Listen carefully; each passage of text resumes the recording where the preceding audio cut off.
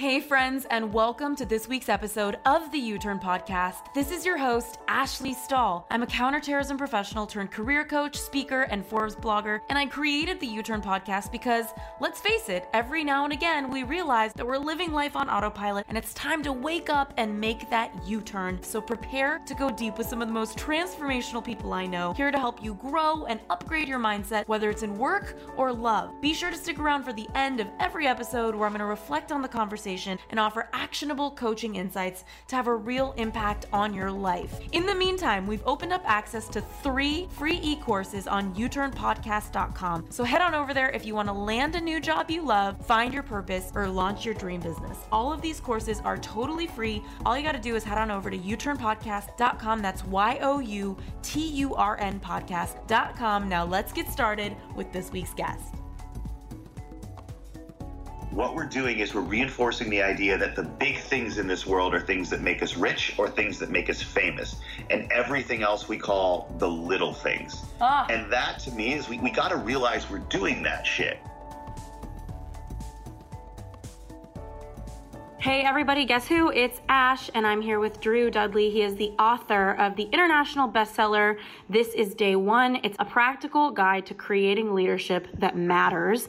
And he is named one of the top 50 most inspirational TED Talkers of our time, with a TED Talk that boasts more than 4 million views about leadership.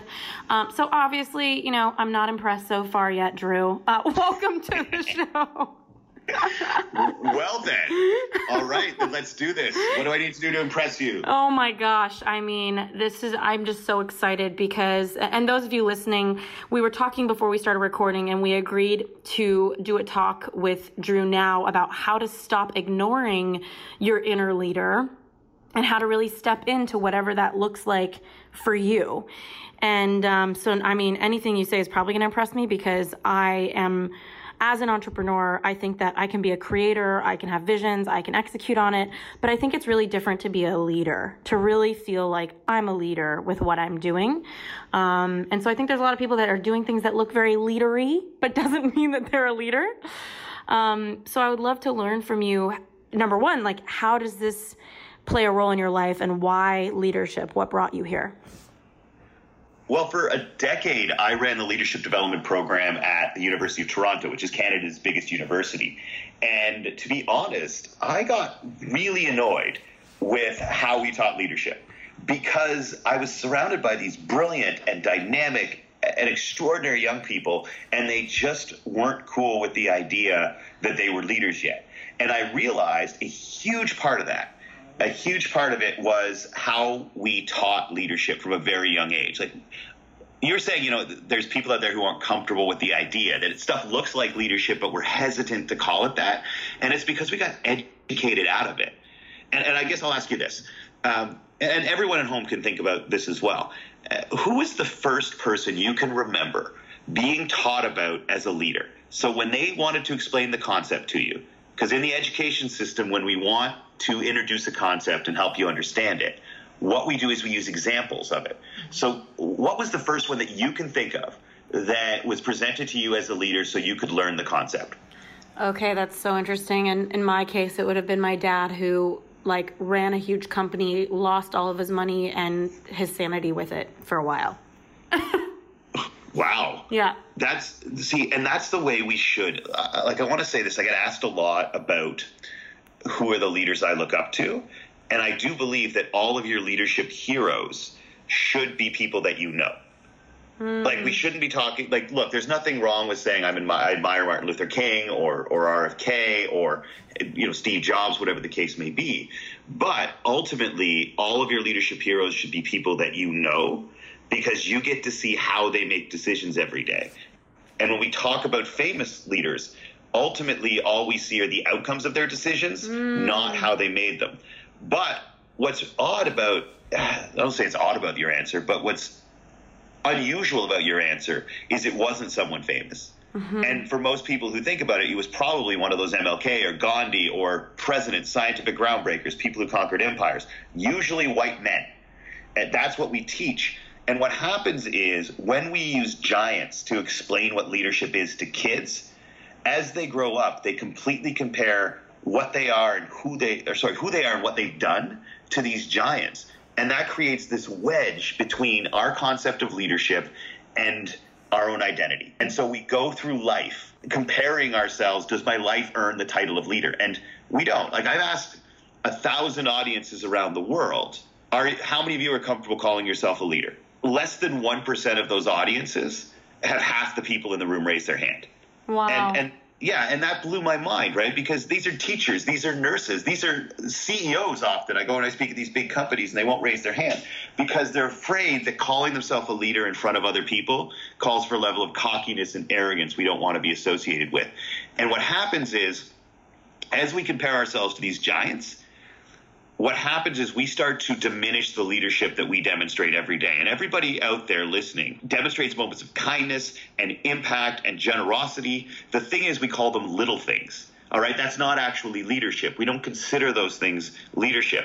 And as such, when they happen, we don't celebrate them as leadership and we don't feel good about ourselves as leaders in those moments. Leaders of other people's lives and leaders of our own lives. And we diminish that type of leadership in the name of organizational leadership and positional leadership. But when you let moments of leadership pass you by and you don't celebrate them and you don't feel good about them, well, the stuff that makes us feel good every day is the stuff we're driven to do again and again and again. So when you let those moments by and you don't celebrate them, we're pulling leadership out of our lives and organizations. And what we've done is we created this world where the vast majority of the leadership on the planet comes from people who don't see themselves as leaders. And most of the leadership on this planet, most of the leadership in the lives of everybody listening to this is going by unrecognized and uncelebrated. And when we don't celebrate it, we don't make it more likely it'll happen again and again. Mm-hmm. And I got so frustrated at us teaching leadership as this exclusive club that hardly anybody can get into, that I said I want to talk to people about a type of leadership to which we all can and should aspire. Because no, we can't all be CEOs, and no, we can't all be senior executives. But we can all aspire to a type of leadership where every day we can point to things that we did that sent someone away from us feeling better off for that interaction. And how on earth is that not leadership when we find a way to make someone's understanding of the world, someone's understanding of their place in it a little bit better? That's leadership. And it's a bigger leadership than most CEOs are ever going to have on your life. You know, it's interesting listening to you because I felt like a softening in myself because I've done a lot of things that I'm proud of, you know, like in my early 20s, running a program for the Pentagon. I replaced a 65-year-old colonel, or, you know, starting a platform and getting an e-course out there in the world that's scaled into 30 countries. It's like these achievements are on paper. But I think for me, I hesitate to call myself a leader because of what I think a leader means.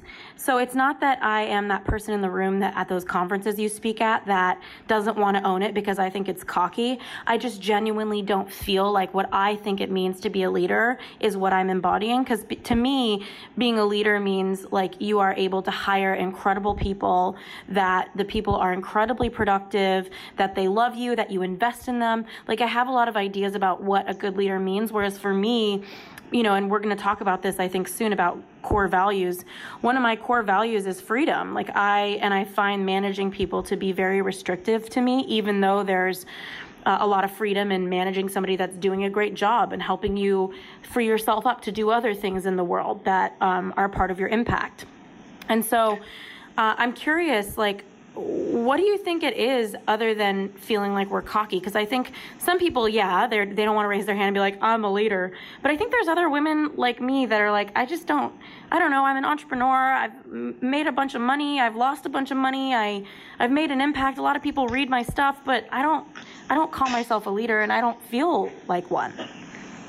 Yeah, I think part of it is that it sounds like you're doing what a lot of us do. Yeah. And I still have struggled with this, is that you evaluate your leadership and accomplishments over blocks of time. Yeah. Right? So you're like, what have I accomplished? You just listed off a whole bunch of stuff in your career.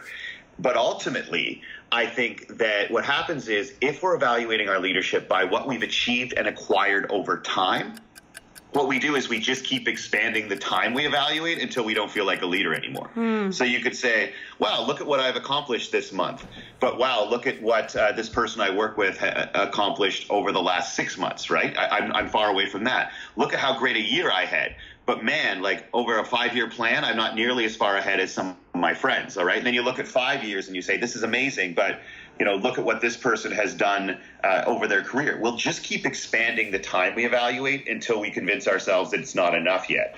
So a big part of the leadership I think we need to focus on is simply instead of treating leadership as if it's accomplishments and acquisitions over a block of time, narrow it down into one day at a time, because everything that we want is a result of how we behave on a day-to-day basis. And I think that what happens is when we start evaluating over blocks of time, we stop focusing on actually doing things today.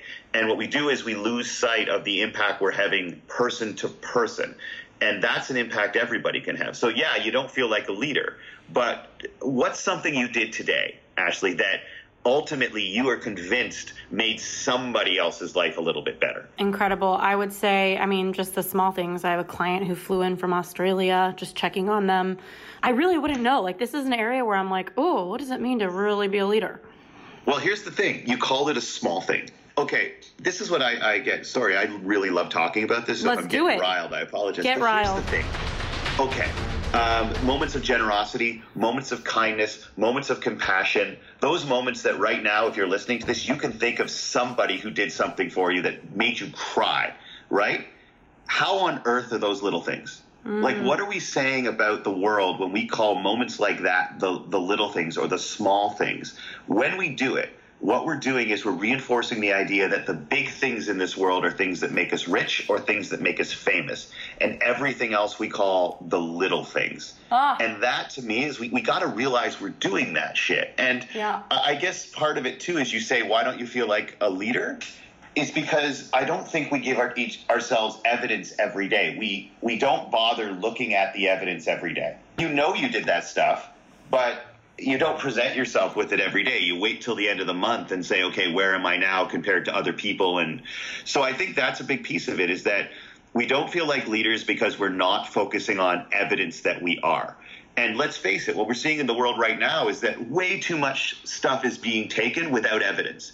We don't need to prove it. And I think that we will feel more like leaders when we start to reframe what moments of leadership are. And we talk about how that's tied to values. And I think that any moment that you can point to a behavior that is consistent with the person that you want to be, anytime that you close the gap between the person that you want to be one day or how you envision yourself and how you're actually behaving, that is leadership. Leadership is closing that gap. Doing that is everybody's possibility. And if you do it consistently, you're going to get these things that we're taught are goals: money and influence and respect and, promotions. Those things are not goals, they're byproducts. Well, they're also, this lends itself to a huge question, which is, who is the person that you want to be? Because like you said, there's so many leaders that we see their output, but we haven't seen their process. And that's what life is. It's not just the output. It's all the time that you spend on your journey to then create that quick moment of output, And so how do we make a decision on who we are and who we can tap into as our inner leader? And I know your first point was redefining leadership. So I'm curious to hear what your thoughts are on this. You said something that hits it right on the head, is that most of us don't know who it is that we want to be. Yeah. And you can't very effectively hit a target that you don't clearly have defined. And what I found in 15 years of doing personal leadership development is that the vast majority of us don't know who it is that we want to be. And my philosophy, I actually have it tattooed on my left arm, is when you don't know what to do in a situation, ask yourself, what would the person who I want to be doing in this situation?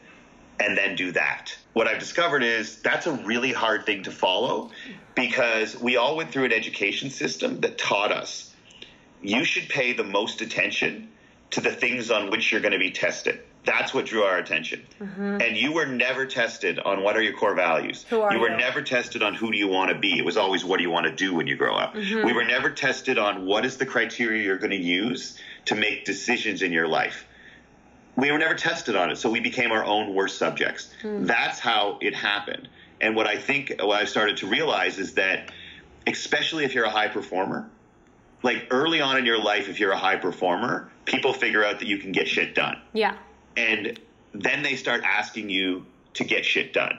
And as a result, we start to get rewarded for that, right? The more you deliver what the person at the front of the room wants, the better you get rewarded. And so we never stop to take a minute and actually say, okay, who it is that I want, and what am I doing today to close the gap between how I'm behaving and that person? Because if all of your obligations in a given day are obligations to other people, it's really hard to feel like you're in charge of your own life. Well, what's really interesting about what you said was you're saying that the person who gets shit done, like, they get rewarded. But I've also read some studies that say the person who gets shit done gets noticed for getting shit done, and then they get so much stuff delegated on them that it's almost like a punishment because they're a top performer and people know they can do things. And I've actually found this in the workforce myself, where I was really, I'm an achiever. That's my Enneagram personality type, is a type 3 achiever. And I like to get things done. And so I found that in the workforce that I was definitely an example, I think, of that situation where people noticed that I would get things done faster because I'm quick. And then I was awarded with more work, and then I was always in the office late, whereas everybody else left early because I got more work assigned to me. So how do you kind of strike that balance of being that one that gets things done and corporate America looks at you and says, I'm going to reward you, versus being the one that gets things done and you're rewarded with burnout and an intense workload? That's a complex ass question. And in the book, I talk about, there's an entire value that's become essential to me because I was that person too, and it almost destroyed me. Yeah. And ultimately what I realized was that there was no self-respect in my life. And, I talk to employers about when they're hiring people, look for self-respect. In other words, if people talk about how they'll put in 90 hours a week, you don't want to hire them because they have no self-respect. Self-respect means making decisions that recognize you cannot add value to anyone else's life, personal or organization, if you're empty. An individual's not willing to take care of themselves or able to take care of themselves, there is no hole in your life that can't be filled by self-respect. And we don't teach it, and we don't in organizations respect it enough. So that's a real challenge. And the other piece too is that you tend to burn out and feel empty when, and again, I don't just want to say you got to have self-respect and leave it at that. I do dive into some strategies on embedding it into your life, and we can talk about those if you want, for sure.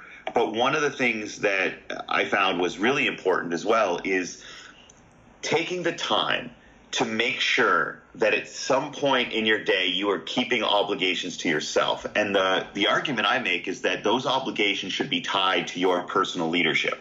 You have to be able to, every day, no matter how busy you are with your to-do list and other people's obligations, you have to have a core set of obligations to yourself that you keep. Because as I said, if every obligation in your life is to other people, to your kids, to your family, and look, those are important obligations, to your job, at the end of the day, if 100% of your obligations are to other people, you feel completely powerless in your life. It's not your life. So even if it's 10% of the obligations in a day need to be to you, and my argument is that they should be worked into your day through your work. You can work into moments and give evidence that you are living the person that you want to be. And that has everything to do with identifying your core values. Now, one of them, freedom. The hypothetical I want to give to everyone listening, if you want to start to think about what it is that you got to put into every day, and you probably aren't, is if someone followed you around for 30 days out of your life, and at the end of those 30 days, I sat them down and they've seen every interaction that you're a part of, public, private, online and virtual, people you love, people you hate, people you don't even know. At the end of those 30 days, if I sat them down, Ashley, and I said, okay, you followed this woman around 30 days, she had no idea. What 3 values does she want to put out into the world every single day? What 3 values does she pivot to when she has to make a big decision? What 3 values does she want her kids to take out into the world that they got from her, the way you got from your dad? If you've been the woman you want to be for those 30 days, what 3 values do you hope that you stand for every day? Okay, wow, what a big question. And I know that my top core value is connection. You know, I know a lot of entrepreneurs have a core value of impact, and I've said a lot of times on this podcast, for some reason, I just find it really profound that I've happened to make an impact, I believe, but that's not something that drives me at all. It's connection. And, you know, connection makes an impact. You connect with somebody like this podcast, and it's going to make an impact. But how do I go about figuring out those values? I think I'm pretty in touch with myself, but maybe I'm not. How can anybody listening come up with an answer to that? Well, often what happens is that people, because I ask hundreds of people that question, right? Yeah. And they can list off one, and then maybe two, and then they really struggle with a third. Yeah. And if you give them enough time, what we get are the Holy Trinity, I like to call them, which is integrity, honesty, and kindness. Right, especially integrity comes out. Mm-hmm. The thing is, we don't know what those mean, and these just sound good. So if you're listening to this and you really want to get a better idea of what your core values are, you can't just think about them. The best indicator of what you value in this world is how you behave. And as such, if you want to identify your values, here's the challenge that I would give all. If you want to do a cool exercise right after you're done here, I want all of you to imagine that you like how I'm now talking to your audience instead of to you. I'm so in it. I am your audience right now. I am like in this, like I'm fired up. Let's go. Okay. So I want you to think, imagine that you have children. I don't know if you do, but anyone out there who's listening who has kids, they can envision this. If not, imagine you have a son or a daughter. And it's their last night under your roof, 18, 20 years from now. And they're about to go off to school, get married, whatever. As you're walking by their door, they call you into the room, and you sit down on the edge of the bed, and they say, Mom, Dad, what do I need to know? What, and this is the key piece, what insights and experiences and knowledge have most contributed to your happiness? And that's what I think is key, is that what insights, experiences, and knowledge have most contributed to your happiness. That is not something most of us have reflected on. We want to be happy, but we spend very little time reflecting on the track record. What is the knowledge? What situations make me happy, and what am I consciously doing every day to get myself into them? Hey U-Turners, so sorry for the quick interruption, but I want to make sure you know that this episode has been brought to you by the Job Offer Academy, our e-course to help you land a new job you love. So if you're sick of applying for jobs and never hearing back, and you'd like to try a free version of our job hunting course, just head on over to youturnpodcast.com/job offer. That's YOUTURN podcast.com/job offer. Now let's get back to this week's episode. Now, think of 30 answers to that question. And I know that seems like a lot, but because if you think about just one piece of edge of the bed advice, is what I call that, everyone gets intimidated because they think they have to give this great, singular insight into the world. Yeah, it's like your big moment. Yeah, think of 30. Someone once wrote down for me when I gave them this assignment, if you're going to get a dog, get 2.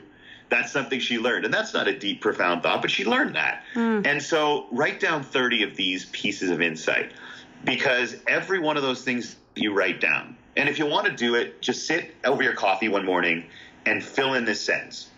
What do I know to be true about? You could finish that sentence with love. What do I know to be true about love? What do I know to be true about failure? What do I know to be true about money? What do I know to be true about friendship? Just think of a word that exists on this planet, and think about, what do I know to be true about that? And if you just do that one or two a day, you'll get your list. And what that list represents is the things that you've learned through experience. Every one of those pieces of things on your list is tied to an experience or a set of experiences that taught you something, that made you happy, that made you sad, that led to failure, that led to success, other people being happy or sad. So every single one of those values, every single one of those pieces of insight is born from your experience, things that actually happened to you. Now, each one of those pieces of insight, like one of mine that I came up with when I was challenged myself with this, is that you need to know there are more Rosalines in this world than Juliets. That, this Rosaline, the character at the beginning of Romeo and Juliet, that Romeo can't live without, that he's so deeply in love. We don't hear from her after the first couple of scenes, right? That's so true. Because he has found what he truly wants. He found his Juliet. Now, ultimately, what I mean by that piece of insight is that so many of the things that we think we have to have in this world, actually, if we don't get them, there's probably something better coming down the pipe. So even if it wasn't, if you lose something that you thought you must have, recognize that it's probably a Rosaline and not a Juliet, because there's way more of them out there than there are. Also, both Romeo and Juliet die at the end of that story. So, side note, it didn't end well. Well, that's actually my next insight, is that love doesn't conquer all. I've learned this in life. Love does not conquer all, but it does have an incredibly good winning percentage. Like, love is basically LeBron James, so you should adjust your expectations accordingly.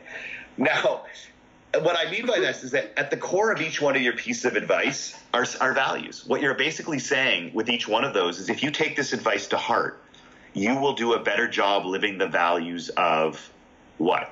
And for more Rosalines and Juliet, take that to heart your whole life, and you'll do a better job living the values of self-awareness, resilience, perseverance, courage, right? And so reverse engineer the values at the foundation of every one of your pieces of advice. Go through all 30 and say, what am I saying? What is the foundational value here? Is it courage? Is it self-awareness? Is it freedom? Is it integrity? For each one of those pieces of advice, you'll probably come up with 1 to 3 values that are really at its base. At the end of the exercise, you'll have between 30 and 90 core values that have emerged. What I'm going to tell you is between 3 and 6 of them are going to be way more frequent than the others. And those are what you actually stand for in this world.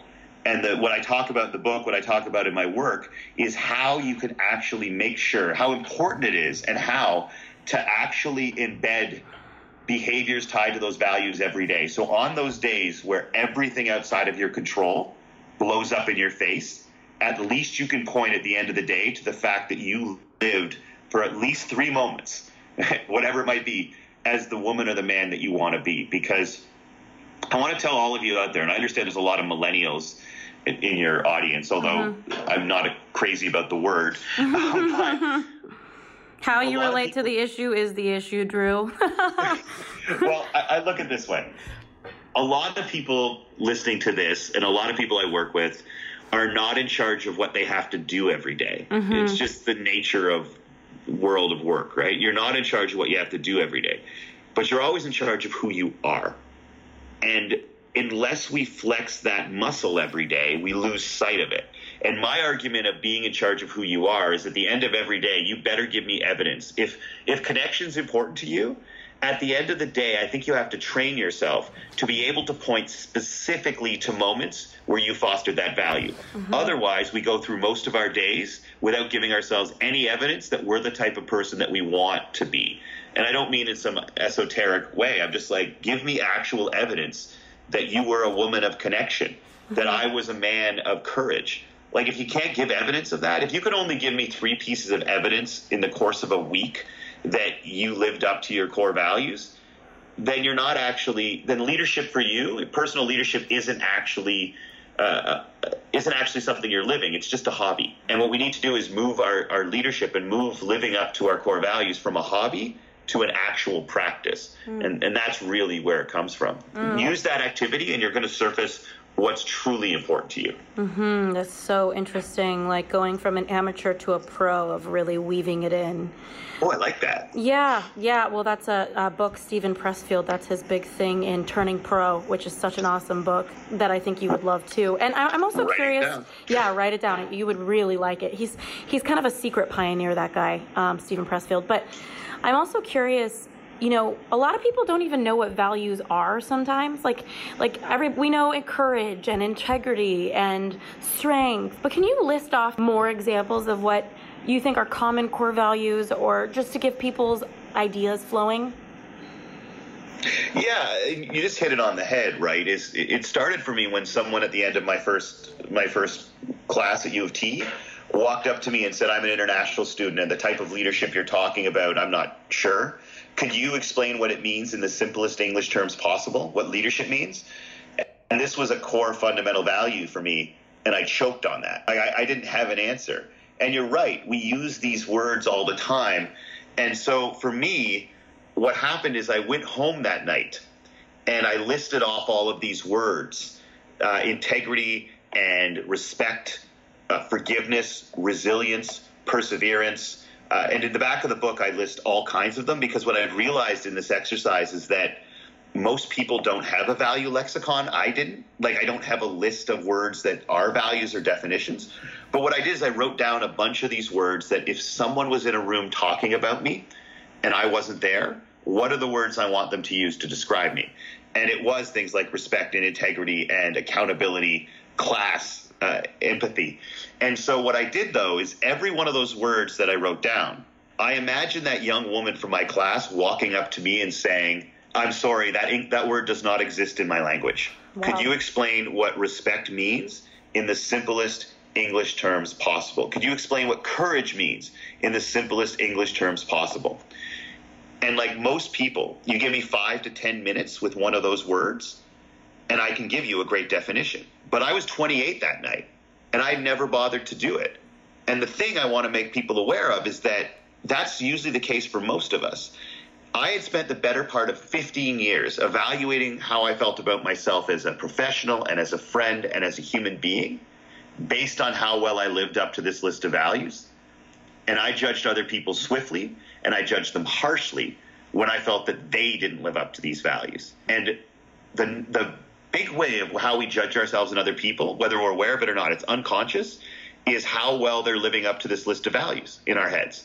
And we don't know what the list is, and we don't know what the things on the list mean, which means most of the judgments you're making in your life about yourself and other people are unconscious, and you have no idea the criteria you're using for them. So courage, I look at it this way. Every single value that you've got in your head that you want to stand for, after you surface them, define them using the phrase "a commitment to." Because a commitment to defines what the actual values, what behaviors are. So courage is a commitment to taking action when there is a possibility of loss. Collaboration is a commitment to cooperating with others in the pursuit of goals. Creativity is a commitment to creating ideas and behaving in ways that are new to you. And ultimately, what that means is, if you haven't clearly defined what connection means to you, if you haven't turned it into a goal so that you know when you hit it, if you haven't said, here are the behaviors consistent with connection so that when you engage in those behaviors, you can say, I did it, you could be, and you probably are, embodying connection every day of your life. And the problem is, most of the time, you are never giving yourself credit for that. You are never celebrating that fact. And most of the moments in your life where you are being the woman you most want to be are going by unrecognized and uncelebrated. And it is the celebrations in your life that give you momentum. And I believe that setting goals is planning celebrations. Oh, I love that. And we set goals for our organizations, and you set goals for your career, and you set goals for your financial life.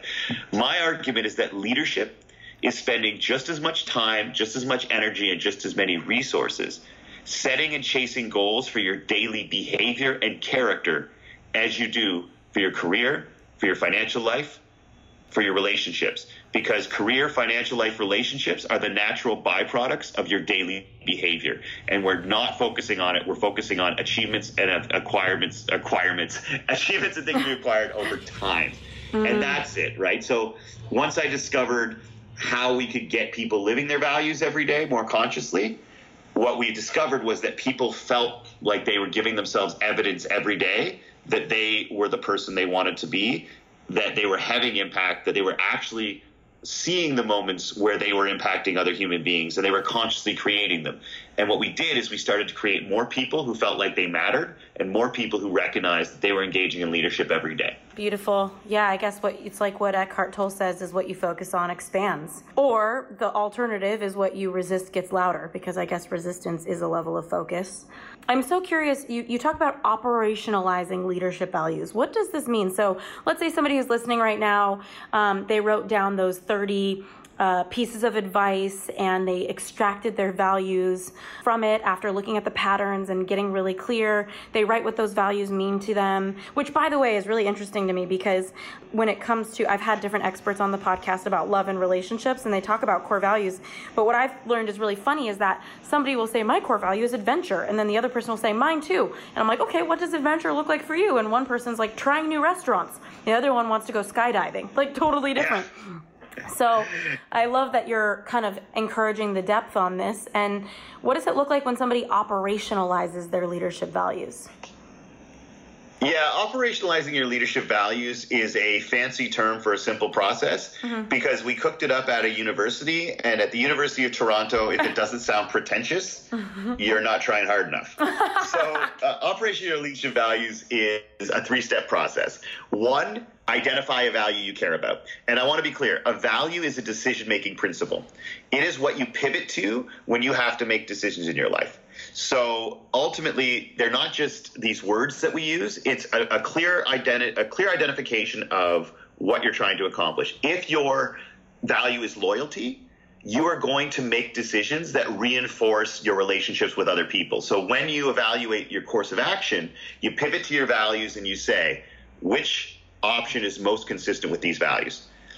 The challenge for leaders is that often the option most consistent with your values sucks. It just blows, right? It doesn't allow you to avoid punishments. It doesn't allow you to look good. It doesn't allow you to keep the money or stay in the job or remain in the relationship. Yes. But it is the decision you're happiest you made 5 years from now.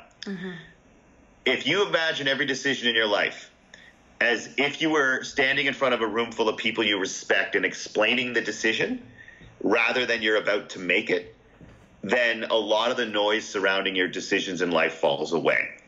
When you identify and define your core values, which is step 2 of the operationalizing process, identifying a core value and then defining it using the phrase a commitment to.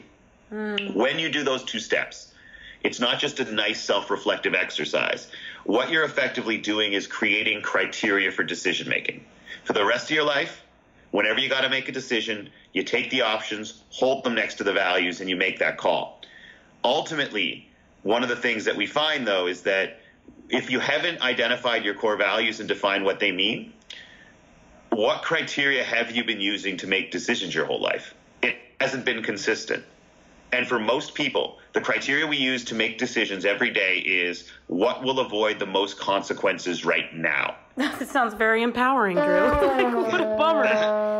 Well, that's it. That's what we're doing. And ultimately, that leads to inconsistent decision-making that isn't true to who we want to be. And we regret it 5 years from now. Yeah. The thing is, we want to avoid the short-term consequences. Now, what you do when you identify your values and define them, good leaders do this because it allows you to live your values every time the opportunity presents itself. Where great leaders separate from good leaders is good leaders live their values every time the opportunity presents itself. Great leaders create opportunities to live their values. Beautiful. And that's the 3rd step in operationalizing a leadership value. And it came from some things I stole from psychology professors. And that is this. I challenged some students to live up to a value they identified, which was impact. Creating moments that cause people to walk away feeling as if they're better off for having interacted with you. That's how they defined it.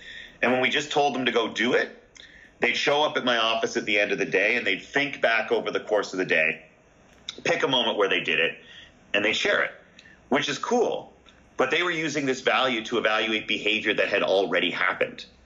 And what leaders do is they use their values to drive behavior and change decision-making in the moment.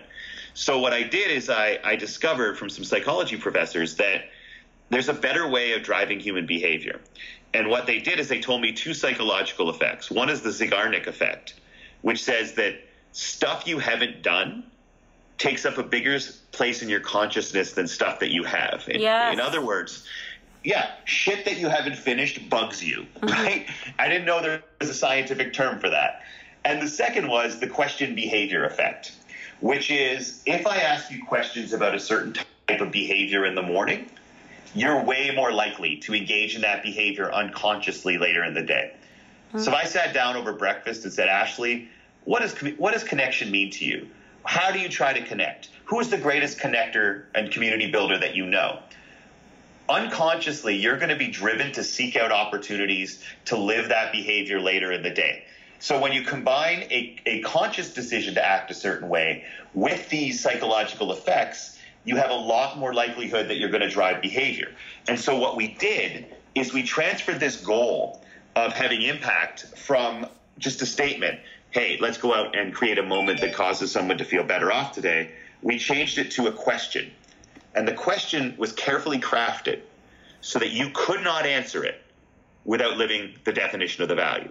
Let me be specific. What we created was a question that said, what have I done today to recognize someone else's leadership? That's the question. Whoa. So it was a very specific task for the students, is that go out and find an answer to this question.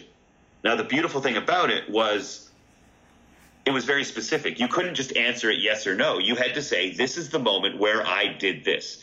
The idea being leadership's on such a pedestal, and we're a leadership program, that if you recognize someone else's leadership to their face, you tell them how they've been a leader in your life, it's really unlikely they'll walk away not feeling better off, right? Mm-hmm. So it was this very specific thing. And that question made me quit my job, because over the next week, and the assignment was you had to journal, the 12 students and myself had to journal how answering that question, what it led to. And when we had the class where we talked about it, not a single person failed to cry at some point during that that sharing session, I guess you could call it. Their coaches, their teachers, people from their past, my students had leaned into this, and I know we're short on time. So in the book, I talk about the stories of what happened as a result of that. I've done entire keynotes on it, but we knew we were on to something. And a month later, we added another value and another question. A month after that, another value and another question. And we committed to trying to answer them every day. And by the end of the year, we were trying to live impact, growth, empowerment, class, self-respect, and courage. And we tied them to key questions. Impact was, what have I done today to recognize someone else's leadership? Growth was, what have I done today to make it more likely someone would learn something? Empowerment, what have I done today to move someone else closer to a goal? Class, when did I elevate a situation that I could have escalated today and chose not to? Courage, what did I try today that might not work but tried anyway? And self-respect, what have I done today to be good to myself? Wow. And if you listening out there, use that as your leadership test, which is what we did. We basically said this: we have to earn another day on this planet. Every single night we have to prove that we deserve another day on this planet. And to do that, what we have to do is pass the leadership test. Get 3 out of those 6 questions. And the beautiful thing about the leadership test is that you get the questions in the morning. And all you need to do is make sure that your behavior at some point during the day gives you an answer, a specific moment where you behaved in a way that answered 3 of those questions. And if you do that, not only do you earn another day on the planet, but you cannot argue that you were not a leader. Because every one of those questions, if you create an answer for it, you sent out a ripple in this world that made it better. And yes, if you do that enough times, you're going to be rewarded with the stuff we're taught is leadership.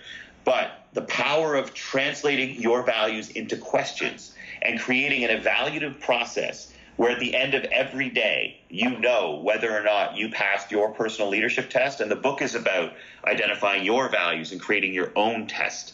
But ultimately, that's a gift you can give yourself, because there will be days where absolutely nothing in your control works out. But if you pass the test, that means that, yeah, your day was a loss, but it wasn't a waste.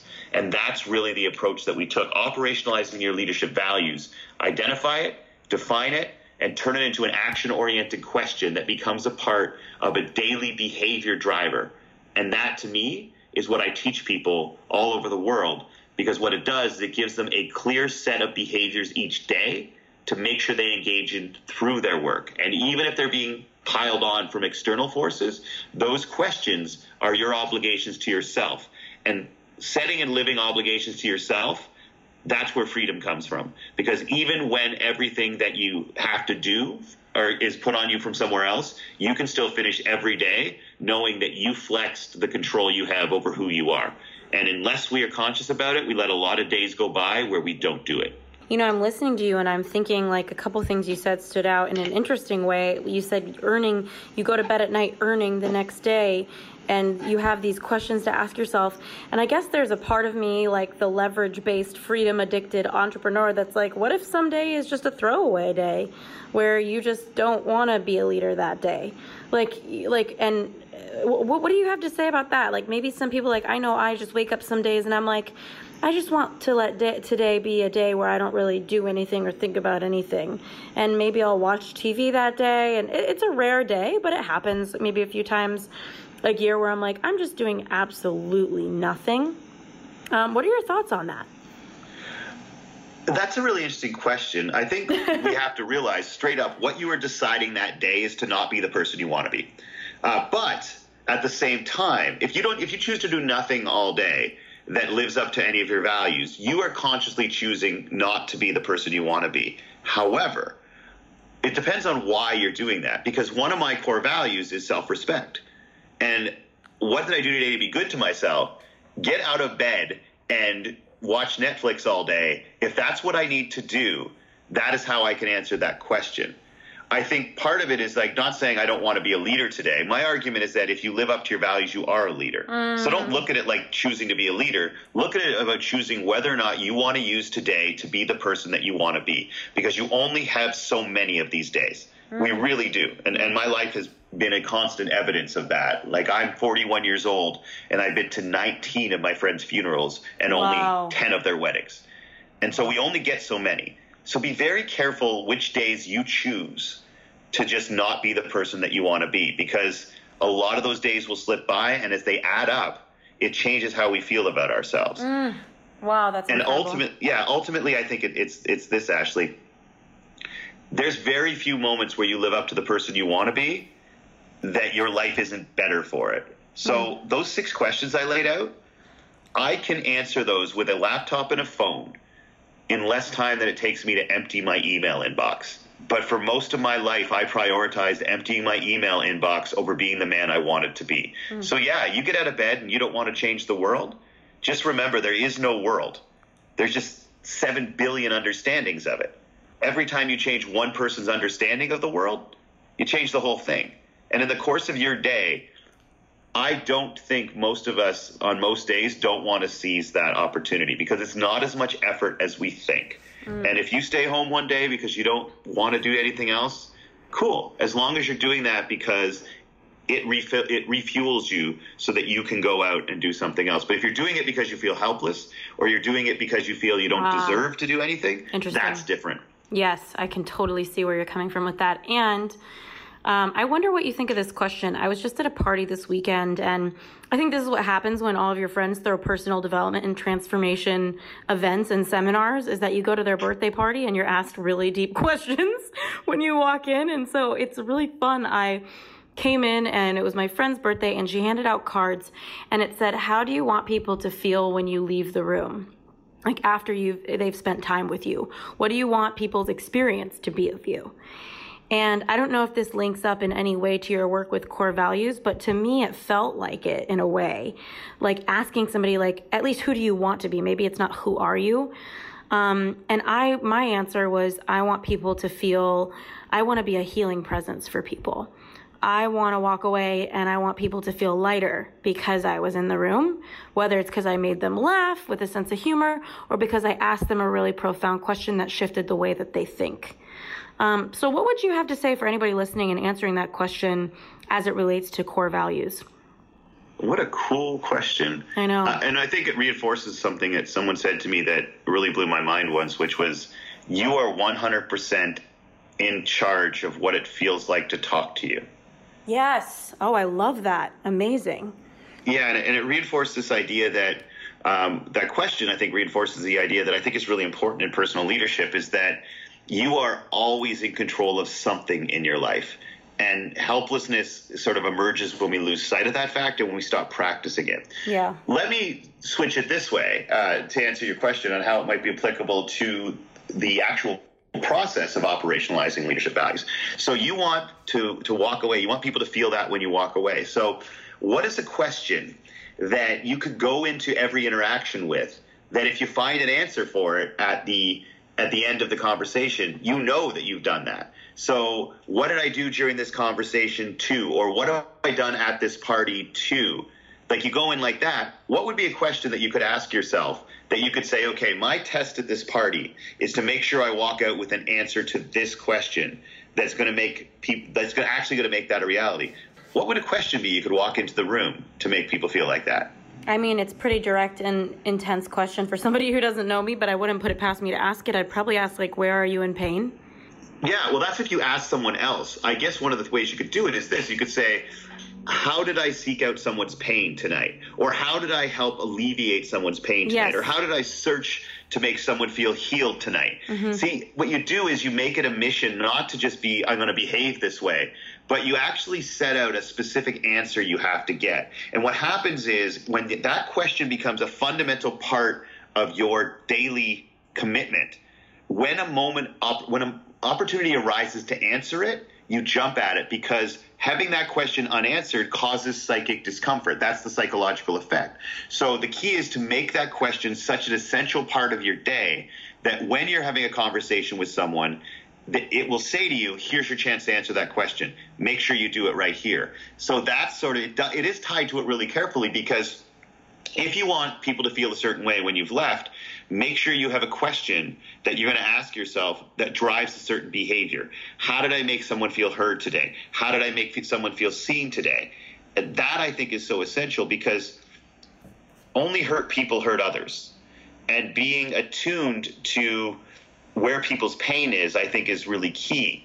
And so being on the lookout for it is essential. But really what that question she asked you was about was, one, reminding you of the power all of us have to control who we are and how we behave. It's really the only power that we do have overall, that we can guarantee. Everything else we hope we can explore or expand power over. But that question is great, because what it does, it reminds you is you're always in control of who you are. My argument is that create questions that as you seek to answer them, it forces you to behave in ways that drive you to that type of person, that do make people feel that way around you. So it's not about what you ask other people. It's about what you ask yourself and how you seek those answers, and how your behavior is driven by your seeking those answers. Well, and it's interesting, because I was just listening to you and I was thinking, I'm not necessarily looking to draw in a lot of people who have pain as much as just wanting to be a lightening force for people, because a lot of areas people aren't necessarily in pain, but they might have a heaviness about something that doesn't have to be that heavy.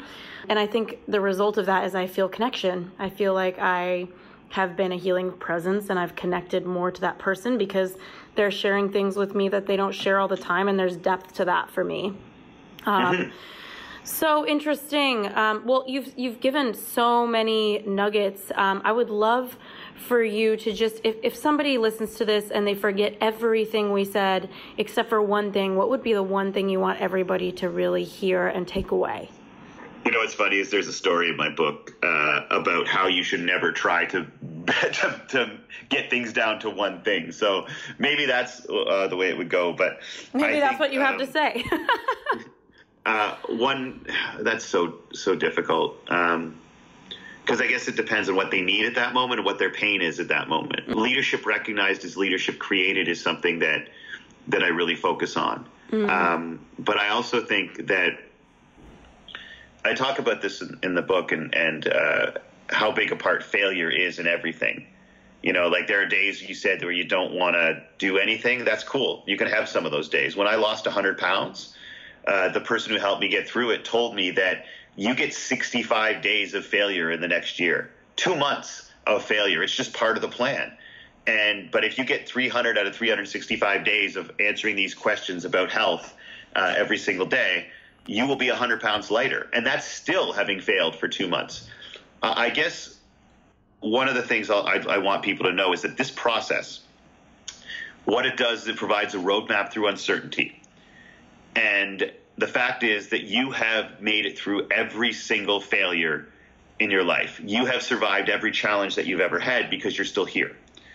And what happens, though, is when we fail, we often feel like we don't know what the future holds and we're lost. When you identify the things you want to stand for and you commit to living them every day, what you're doing is you're giving yourself a roadmap through uncertainty. Because when we don't know what the future holds, we often fail to act in the present. because we're afraid we're going to screw up and do something that screws up the future. It's a lot better to be decisive than certain in life. And so knowing these core questions you have every day, even on the days where you have no concept what the future holds, you do know how to behave today so that when the future does arrive, you will be the type of person that you want to be. And in many ways, you'll be the type of person who can handle it better. So I just want to remind people that there's zero evidence in this world that you won't make it through, because you can't pick one moment in your life where you failed to get through something. You might not be happy about how you got through it. You might be scarred by it, but you did get through it. You are batting 1,000 on actually getting through the challenges in your life. Gosh, that's so Give yourself beautiful. credit for that, because we don't. And with zero evidence at all, we will allow ourselves to believe that we won't get through something. But there's no evidence at all that exists. And so why on earth would we believe that this time is going to be the time we don't? Because there's zero evidence. And I think I like leaving people with that, because what I found is that, yeah, leadership recognized is leadership created. You are a leader. And I want people to take that away from the book. But mostly what I want people to take away from the book is how much they are in charge of their behavior and how much resilience that they can actually have. And just to say, you're going to screw up, but leadership isn't failing to screw up, and leadership isn't having all the answers. Leadership is having the courage to keep asking the unanswered questions in your life day after day after day until you're ready to hear the answers, and until you give yourself evidence that you are, in fact, a leader. And just do it on a daily basis. Every one of us is born every one of us wakes up every day having accomplished the exact same amount to earn the title of leader. Nothing. When I wake up tomorrow and I'm the CEO, when you wake up, you're this really successful entrepreneur with 500,000 people listening to her. When anyone out there listening to this who just started a job and is at the very bottom of the totem pole, when we all wake up tomorrow morning, we will have all done the exact same amount to earn the title of leader. Nothing. And all that matters is whether you use that day to engage in behaviors, non-negotiable behaviors that you set up to be a leader. And so we're all going to wake up tomorrow with the same starting point. We have an opportunity and an obligation to behave in ways that impact others. And if you do it, you're a leader. Give yourself credit for it. Wow, what a long-ass answer to a simple-ass question. Holy shit, Drew, I love that. Because you know what? You set me up, though, because you were like, I was like, what's the one thing? You're like, I got a story in my book about how I don't like that. And then you went into like 7 awesome things. So I have no complaints. I'm really grateful for your time. And I know that a lot of people listening are going to want more of you. I'm going to include your book about This is Day One in the show notes on uturnpodcast.com. But is there anything else or anywhere else that people can go to get more of you? Yeah, drewdudley.com is where sort of everything is housed. That's drewdudley.com. And there it's got the access, you can buy the book. There's an online program that'll walk you through interactively, having to look at me wearing my fedora, that you can get there as well. As well as, there's I think I've done 9 TEDx talks, and I think 6 of them are up on that site, where you can sort of get a little bit more in depth about any number of things. So drewdudley.com is the place to go. And I think I'm at Day One Drew, DayOneDrew, on pretty much every social media platform. Amazing. Thank you so much for your time, Drew. This has been incredible. Ashley, thank you so much for inviting me. I'm in like a psyched up mood today, so if I was intense, I apologize. And I have to do that because I'm Canadian. So if I don't apologize once, we're screwed. No, that's totally fine. I'm actually highly caffeinated right now, so I'm able to meet you right there. Thanks again for tuning into this week's episode of the U-Turn Podcast. We keep really detailed show notes at uturnpodcast.com. So if our guest mentioned a book or a resource that you're interested in, you'll be able to find that there. In the meantime, if you were inspired by this episode, if it made an impact in your life, we would be so grateful if you subscribed and posted a review for us on iTunes. Rumor has it on the street, the more reviews we get, the more subscribes we get, the more we can grow and get our impact out there in the world. In the meantime, I'd love to hear from you at Ashley Stahl on Instagram. I'm so grateful for connecting, and I look forward to next week's episode.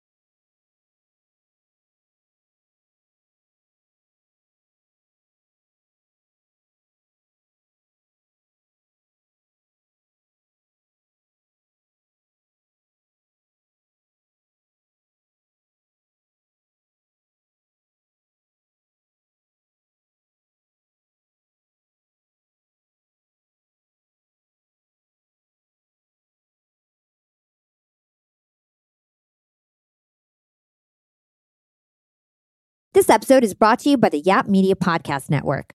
I'm Hala Taha, CEO of the award-winning digital media empire, Yap Media, and host of Yap Young and Profiting Podcast, a #1 entrepreneurship and self-improvement podcast where you can listen, learn, and profit.